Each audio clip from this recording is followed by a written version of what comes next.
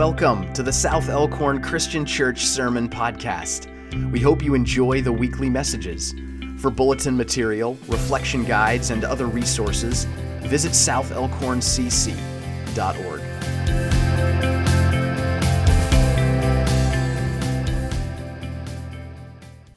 And we read the words of Scripture to remind ourselves that God is ever present with us and speaks to us again and again and again. And so I want to invite you to turn with me to the book of Joshua and follow along. I invite you to follow along with your hearts and minds as I read from the first chapter, verses 5 through 9. Let's read together. As I was with Moses, God says, so I will be with you, he says to Joshua. I will not fail you or forsake you. Be strong and courageous, for you shall put this people in possession of the land that I swore to their ancestors to give them. Only be strong and very courageous. Be strong and very courageous, being careful to act in accordance with all the law that my servant Moses commanded you. Do not turn from it to the right hand or to the left, so that you may be successful wherever you go. This book of the law shall not depart out of your mouth. You shall not meditate on it, and you shall meditate on it day and night, so that you may be careful to act in accordance with all that is written in it. For then you shall make your way prosperous, and then you shall be successful. I hereby command you, be strong and courageous. Be strong and courageous. Do not be frightened or dismayed, for the Lord your God is with you wherever you go. The word of God for the people of God. Thanks be to God. Well, I wonder who needs to hear those words that God speaks to Joshua. Who needs to hear those words right now? Perhaps you need to hear those words. I did. Be strong and courageous. Be strong and courageous. Do not be frightened or discouraged or dismayed, for God is with you wherever you go, wherever you are, whatever you're going through. God is with you. We've been praying through a Celtic prayer, as I mentioned previously. We've been praying through a Celtic prayer in January called Lord of My Heart, asking God to grow in us a new heart for the new year, asking God for vision and light to guide us and wisdom. And now we turn to the fourth petition and ask God for courage. Lord of my heart, give me courage to strengthen me, that amongst friends or enemies I may always proclaim your justice. Courage to strengthen me, courage that strengthens us. There's a lot I don't know about the days, the weeks, and the months that lie ahead of us. I don't know what the challenge and difficulty of this pandemic, when it will subside. I don't know when the sting or weight of grief for all that we've lost and the people we've lost I don't know when it will lighten. I don't know how the grief, hardship, and isolation of the past 11 months will impact us. But I do know it will impact us, and it will impact our relationships, it will impact our community and our world as we step into the months ahead. I don't know how that will all transpire or unfold, but I do know this. To face whatever comes, we're going to need courage. To be faithful to who God is calling us to be, and for who God is calling us to become, we will need courage. To learn, to grow, to heal, we will need courage. Courage that strengthens us. So then, just what is courage?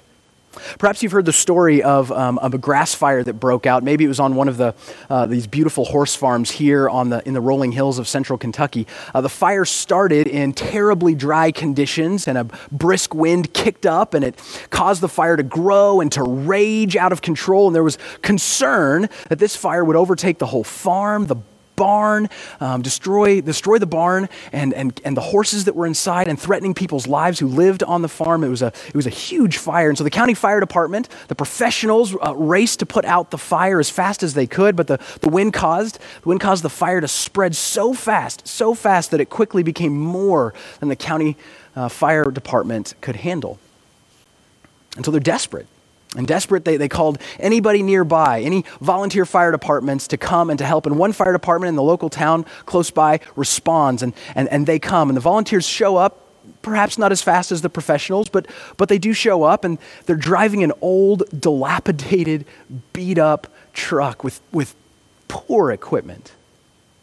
And instead of stopping, as the county fire department folks had done, as the professionals, instead of stopping at the edge of the fire, they drove right into the middle of the fire and all the raging flames, and they jumped out and frantically began using their equipment, spraying water everywhere in all directions, and soon they somehow had snuffed out the center of the fire and broken the blaze into two parts, which allowed the county department and the volunteer fire department to work together and control and contain the fire.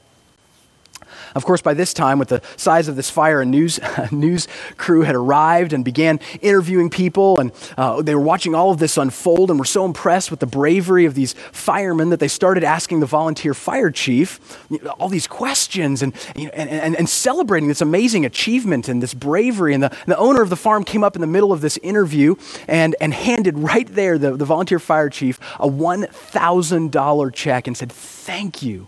You saved my family, my house, my barn, my animals. Thank you." And the news person, sensing this beautiful moment, capturing it on video, capturing it for the audience, immediately began to ask the fire chief, as the fire chief was wiping ashes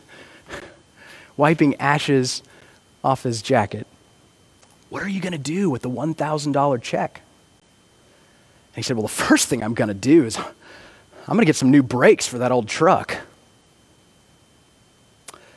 Turns out, rushing into the fire wasn't perhaps as brave or courageous as it seemed. I'm not really sure what that was. Was it an accident, incompetence, neglect? Beneath the bad joke is a glimpse of what courage actually is. Courage is a willingness to act instead of do nothing.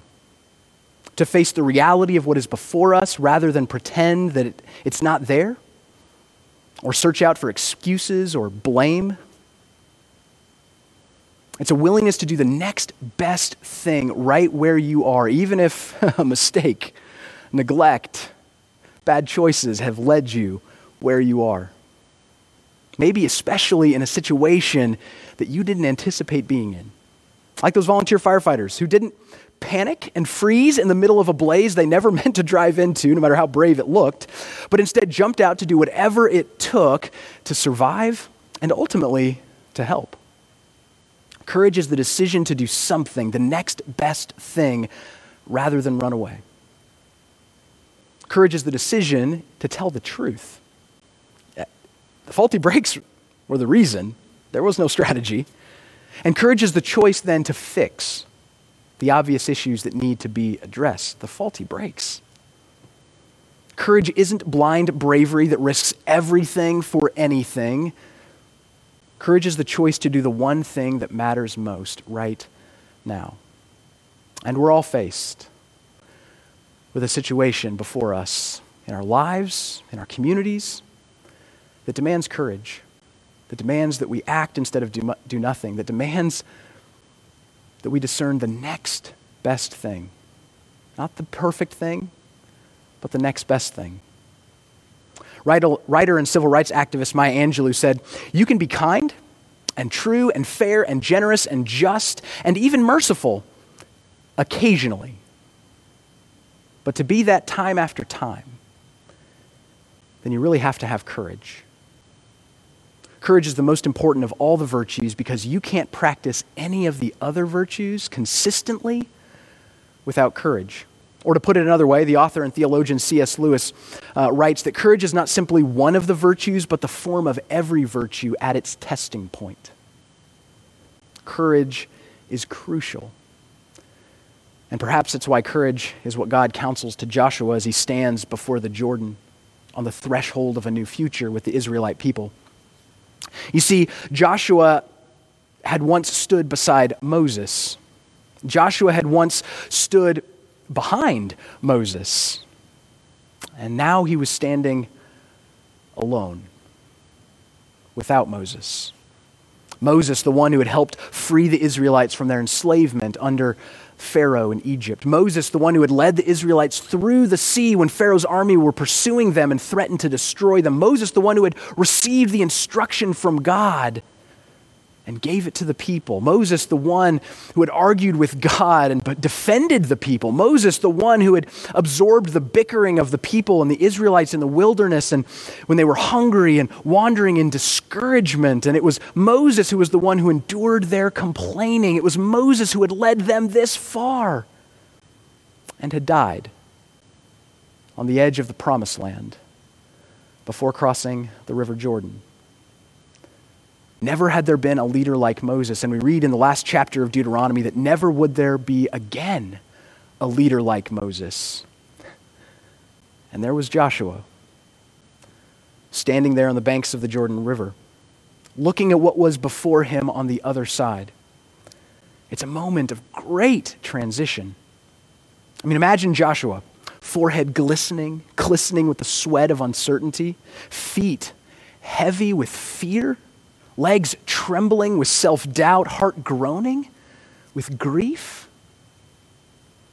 And God taps Moses on the shoulder and says, "It's time, Joshua. It's your turn. It's your turn to step up and to act." And then God says, I love this, God says, "Be strong and courageous." Not once, not twice, 3 times God says, "Be strong and courageous, be strong and very courageous, be strong and courageous." Here we are. Here we are, crossing the threshold of a new year into the uncertain future that stretches out before us. And I want you this morning to hear the whisper of God as you look out at what is before you. Be strong, God says, and courageous. Even as your heart is heavy with grief, even as you are unsure what twists and turns this year will bring, even as you witness the suffering, division, and bitterness that swirls around us, even as you see the skepticism and the cynicism mounting, even as you sense the deep and unhealed wounds of racial injustice that seem impossible to overcome, even as you feel the forces of all that would shut down your heart and close you off to the world. Even as you sense the pain of this moment and the hard work that the future will require, I want you to hear God whisper to you this morning, as God did to Joshua long ago, "Be strong and very courageous. I am with you," God says. Courage is not looking for a battle to fight. It's showing up to the struggles already going on around us and within us with an open heart, to give what we have to what the moment needs, and to receive what God will bless us with when we show up with an open heart. Courage comes from the French root cœur, meaning heart. To have courage is to have heart, to not shut down your heart, but to keep it open. Courage is not about conquest. It's not about conquering. It's about compassion. It's about the strength of an open heart when our hearts want to shut down. Which is why courage is asking for help. Which is why courage is going to counseling. Stepping past the shame and the stigma and getting help. Which is why courage is about facing the truth of what is going on around you and within your relationships. Which is why courage is about honestly seeing the brokenness that other people carry and the brokenness that we carry. It's why courage is just as much about standing up for what is right as it is about sitting down and listening to what is wrong. Courage is asking for forgiveness, and courage is forgiving. Courage is calling up a loved one to finally have that hard conversation that you've been neglecting or meaning to have. Courage is picking up the phone to call someone when you feel lonely, even if you don't think it might be the best time for somebody else. And even if nobody else ever calls you, it's picking up the phone because you feel lonely. Courage is talking to your children about the human body and boundaries and giving your children the tools they need to navigate a shame-ridden world, even though it makes us parents profoundly uncomfortable. Courage is coming out to your family and friends and sharing that part of you that you've kept secret, even though they might not understand or might not accept you. Courage is asking your question when everyone else seems to understand. Courage is asking a question when you know someone else in the room doesn't understand and is overwhelmed and too afraid to ask. Courage is forgiving yourself for not being perfect. Courage is accepting that you still have something to learn and room to grow. Courage is refusing the stereotypes, not laughing at the jokes that belittle other people, and using new language, finding and accepting new language that more deeply respects other people, even if it's not how you grew up. Courage isn't about your physical strength, it's about your heart strength. The strength to keep your heart open to others, to God, and to what this moment needs you to do next. And then doing it. And then even when it's hard and it might cost you, still doing it. Courage is what Jesus had when he went out of his way for racial and cultural healing by traveling through Samaria and interacting with Samaritans and lifting up Samaritans as exemplars of faithfulness. Courage is what Jesus had when he stopped in a crowd to tend to a woman who had the courage to reach out and touch him. Courage is what Jesus had when he didn't do the work of God on his own. Think about that. But instead asked imperfect and unpolished fishermen and tax collectors to help him with the ministry of healing, forgiving, and feeding those who were left out and left wanting. Courage is what Jesus had when he told religious leaders to make more room at the table for the poor and the dispossessed and to give up their seats of privilege. Courage is what Jesus had when he openly wept with Mary and Martha over the death of Lazarus, not giving in to the toxic masculinity that wouldn't express deep sadness and emotion. Courage is what Jesus had when he told Peter to put down the sword in the garden. Courage is what Jesus had when he forgave those who crucified him. Forgive them, for they know not what they do. In the book To Kill a Mockingbird, Atticus Finch doesn't really like being a defense attorney, a trial lawyer, but he takes on Tom Robinson's case. Tom Robinson's a black man who's been accused of assaulting a white woman. And Atticus Finch knows that unless he stands up to fight for Tom Robinson, that he's going to get lynched. And he knows that even if he does stand up to fight for him, to represent him, to do his best to make a case for him, that he still won't get a fair trial. The whole book is about the pressure and the challenge and the courage of Atticus Finch. And one day Atticus is talking and he defines courage this way. He says, I want you to see what real courage is, instead of getting the idea that courage is a man with a gun in his hand. No, it's when you know you're licked before you begin. But you begin anyway and see it through no matter what. Courage is what Jesus had when he gave his life for a better world. When he knew he was licked before he began. And yet he began anyway. Trusting with an open heart that the love of God could turn the pain of crucifixion into spiritual healing and could turn a cruel death into a new hope. Courage is what Jesus had when he offered his Spirit up to everyone who would come after him. The same Spirit that rests on me,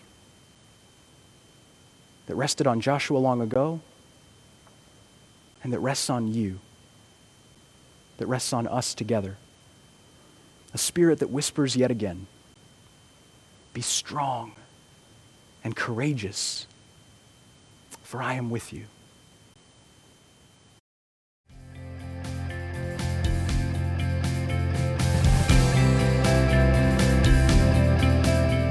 Thanks for listening to the message this week. Visit southelkhorncc.org. where you can download reflection and discussion guides to dig deeper into the weekly scripture and message.